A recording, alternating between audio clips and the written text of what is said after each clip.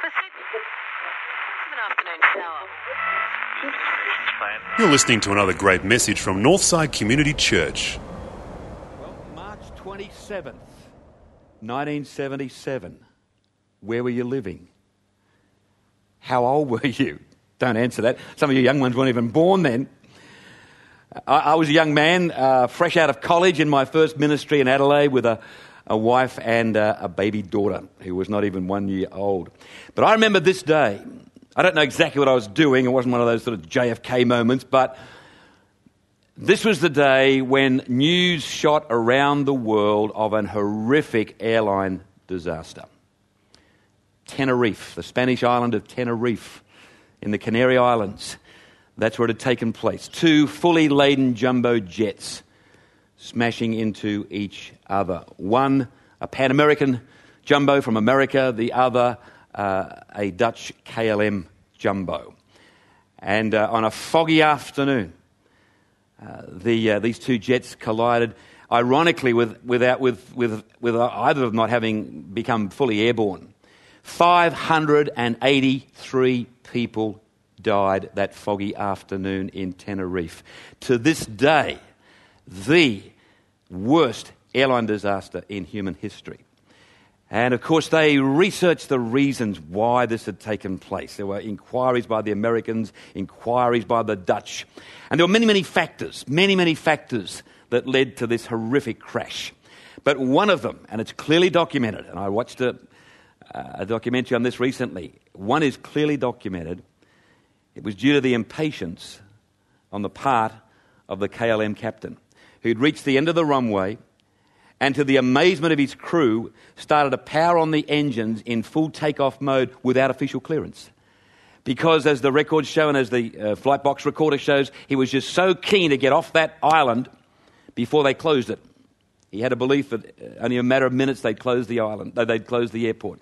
So he just racked on the power straight down the runway, believing that the Pan Am had gone off one of the exits. It was supposed to, but it had missed the exit. It was still on the tarmac. And they say that he probably had about 2 seconds to see this Pan Am jet ahead of him. He pulled back on the controls.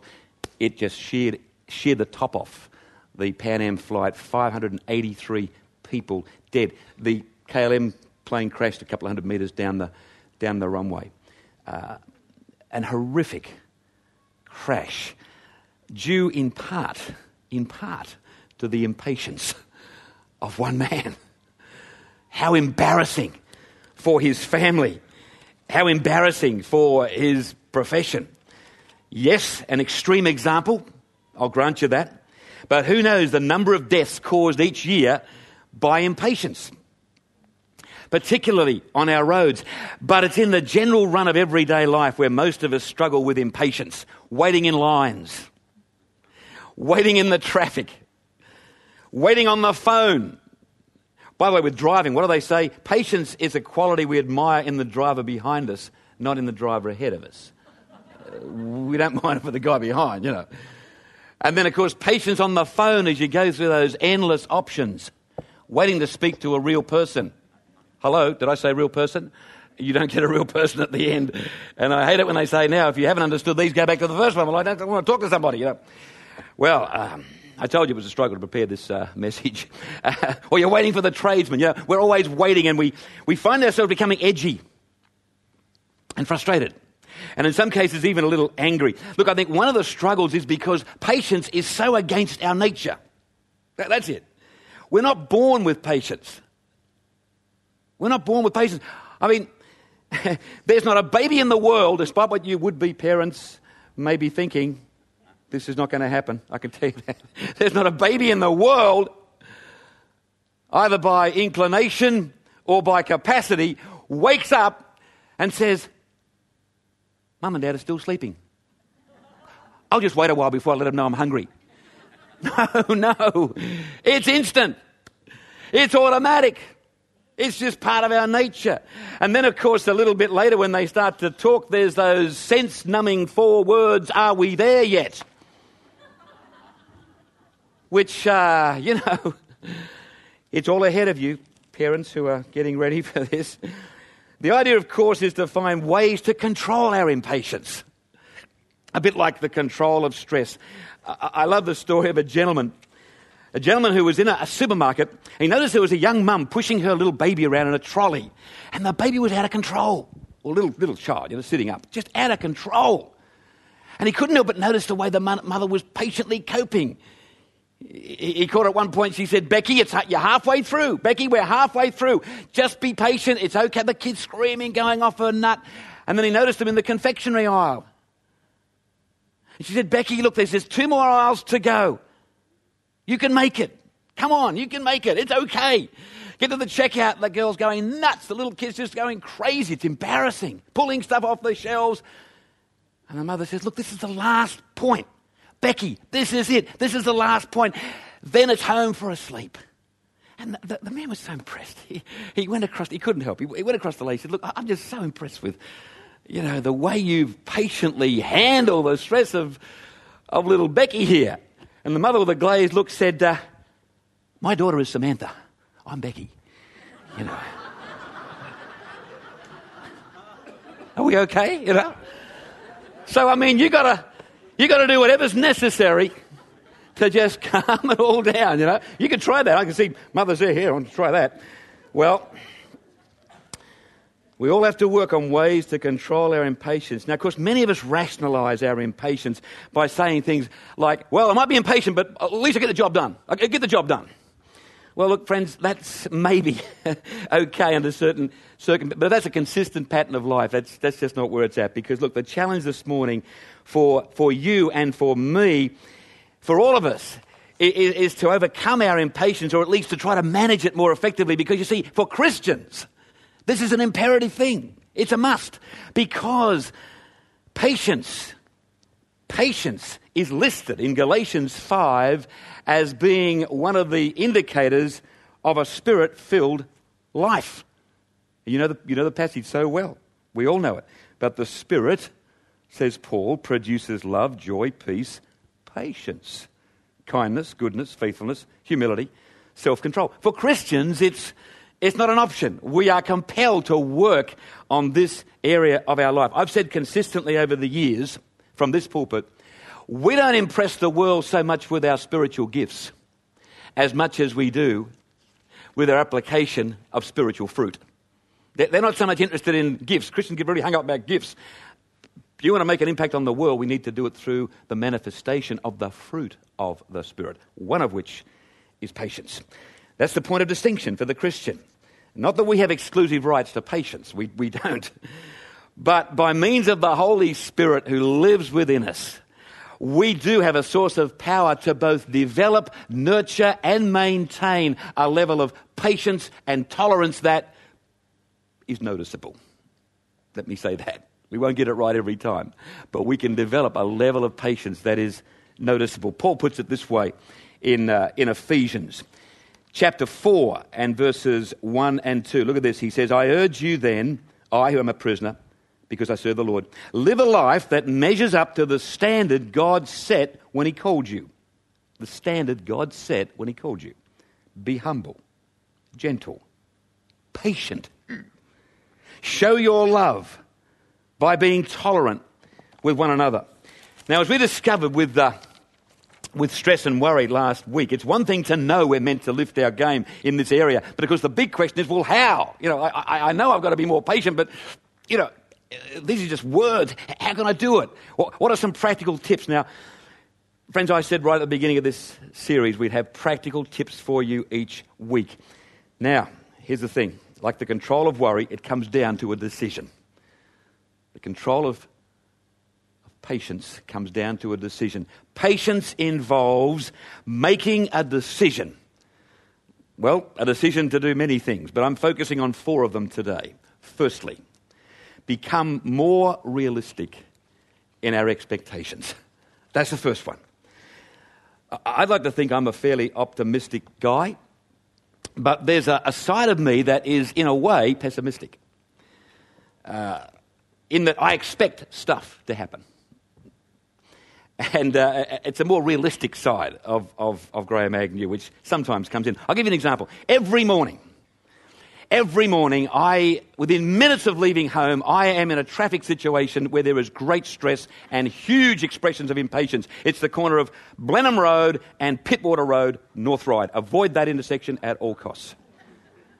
Because that is one of those intersections where people are feeding into Pittwater Road in an area that says, keep this clear.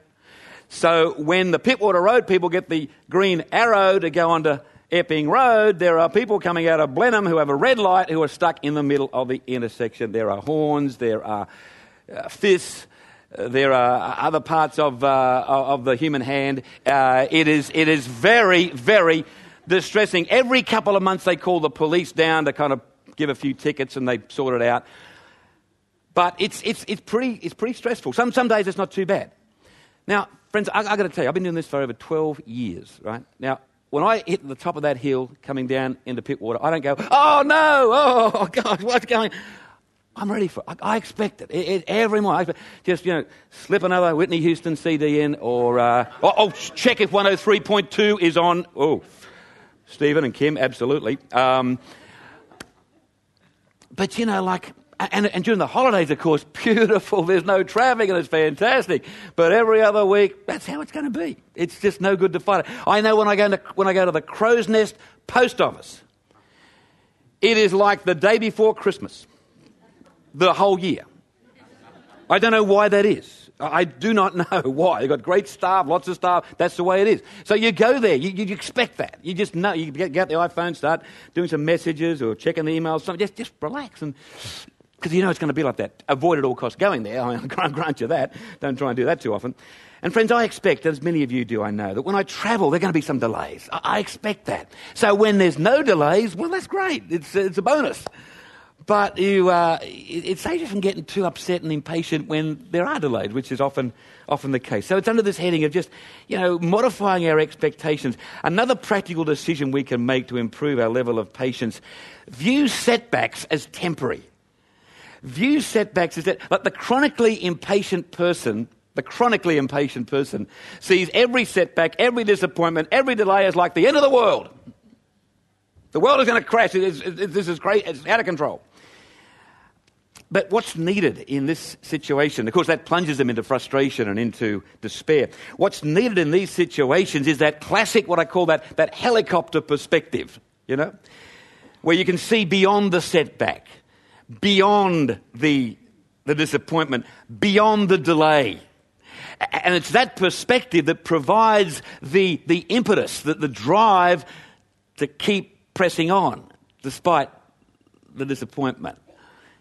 Can I ask a question to all of those of you who journeyed with us in the 6 years from the time we left the old building till the time we came back to the new building? Can I ask a question? Did we learn this lesson?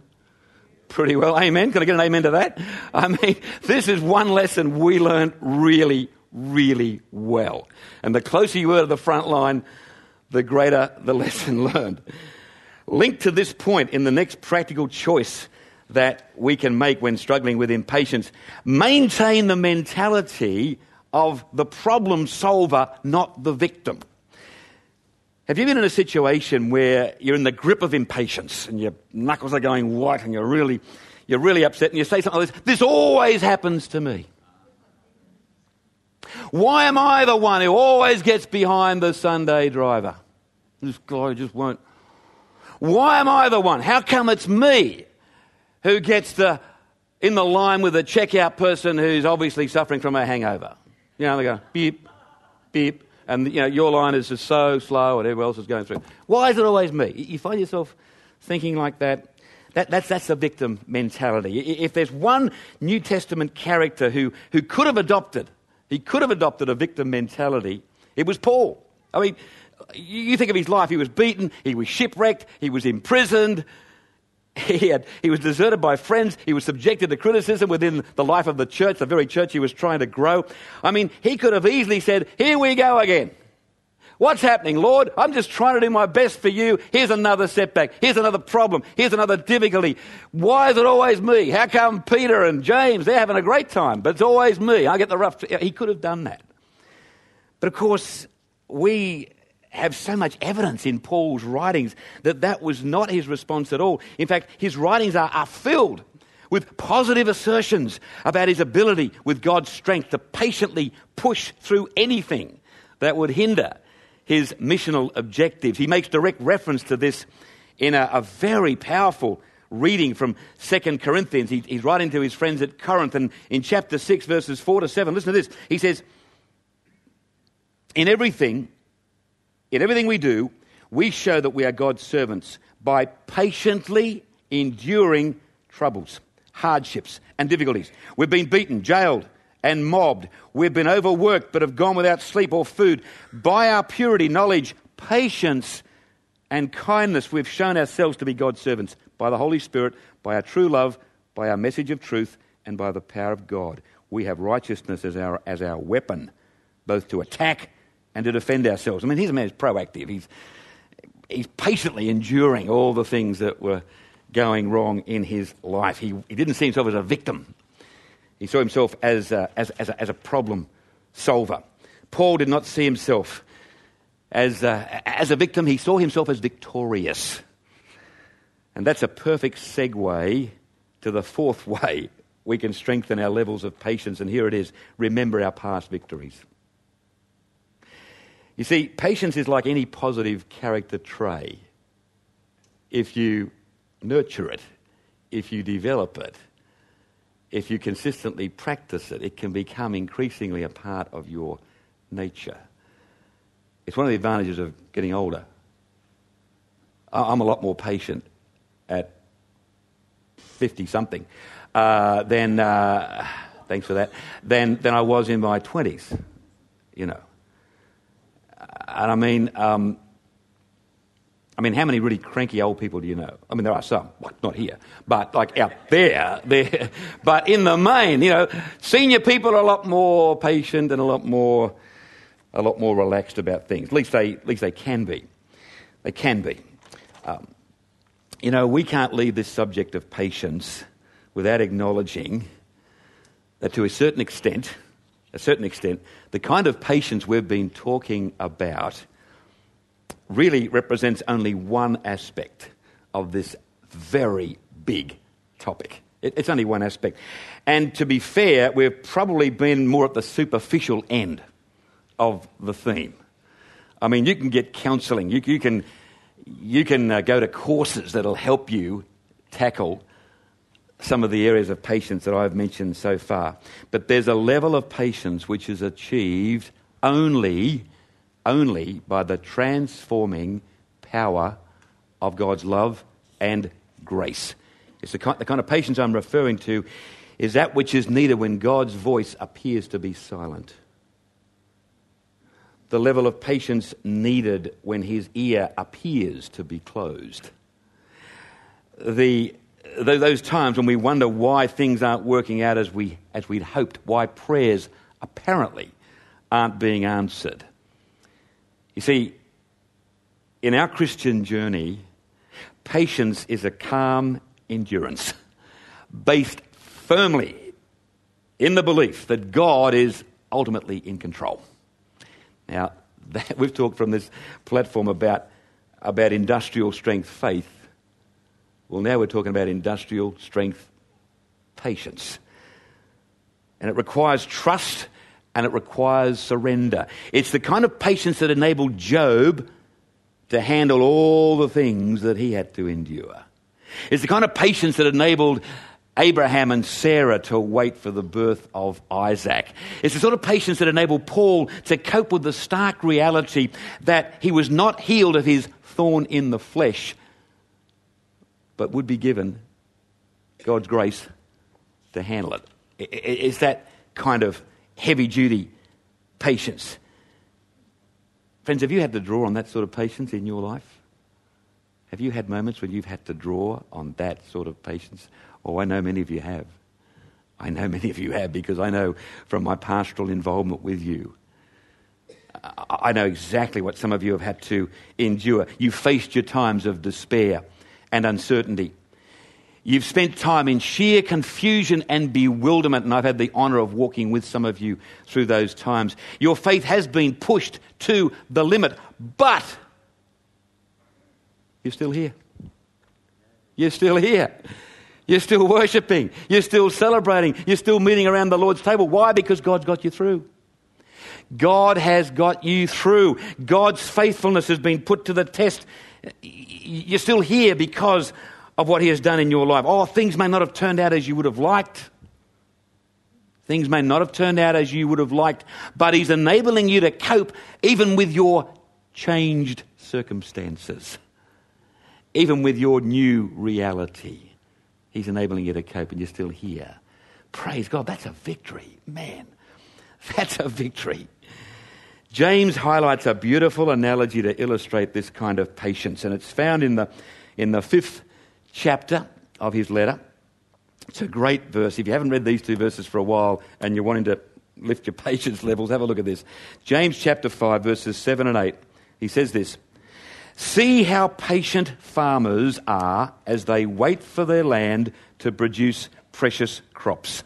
They wait patiently for the autumn and spring rains. You also must be patient. Keep your hopes high." When you think about it, there are a lot of similarities between life on the land and life as we know it. Now, I'm no farmer. It wouldn't last 5 minutes on the land. But you think about it. There's uncertainty on the land. There's unpredictability. There are good seasons, bad seasons, and we could go on.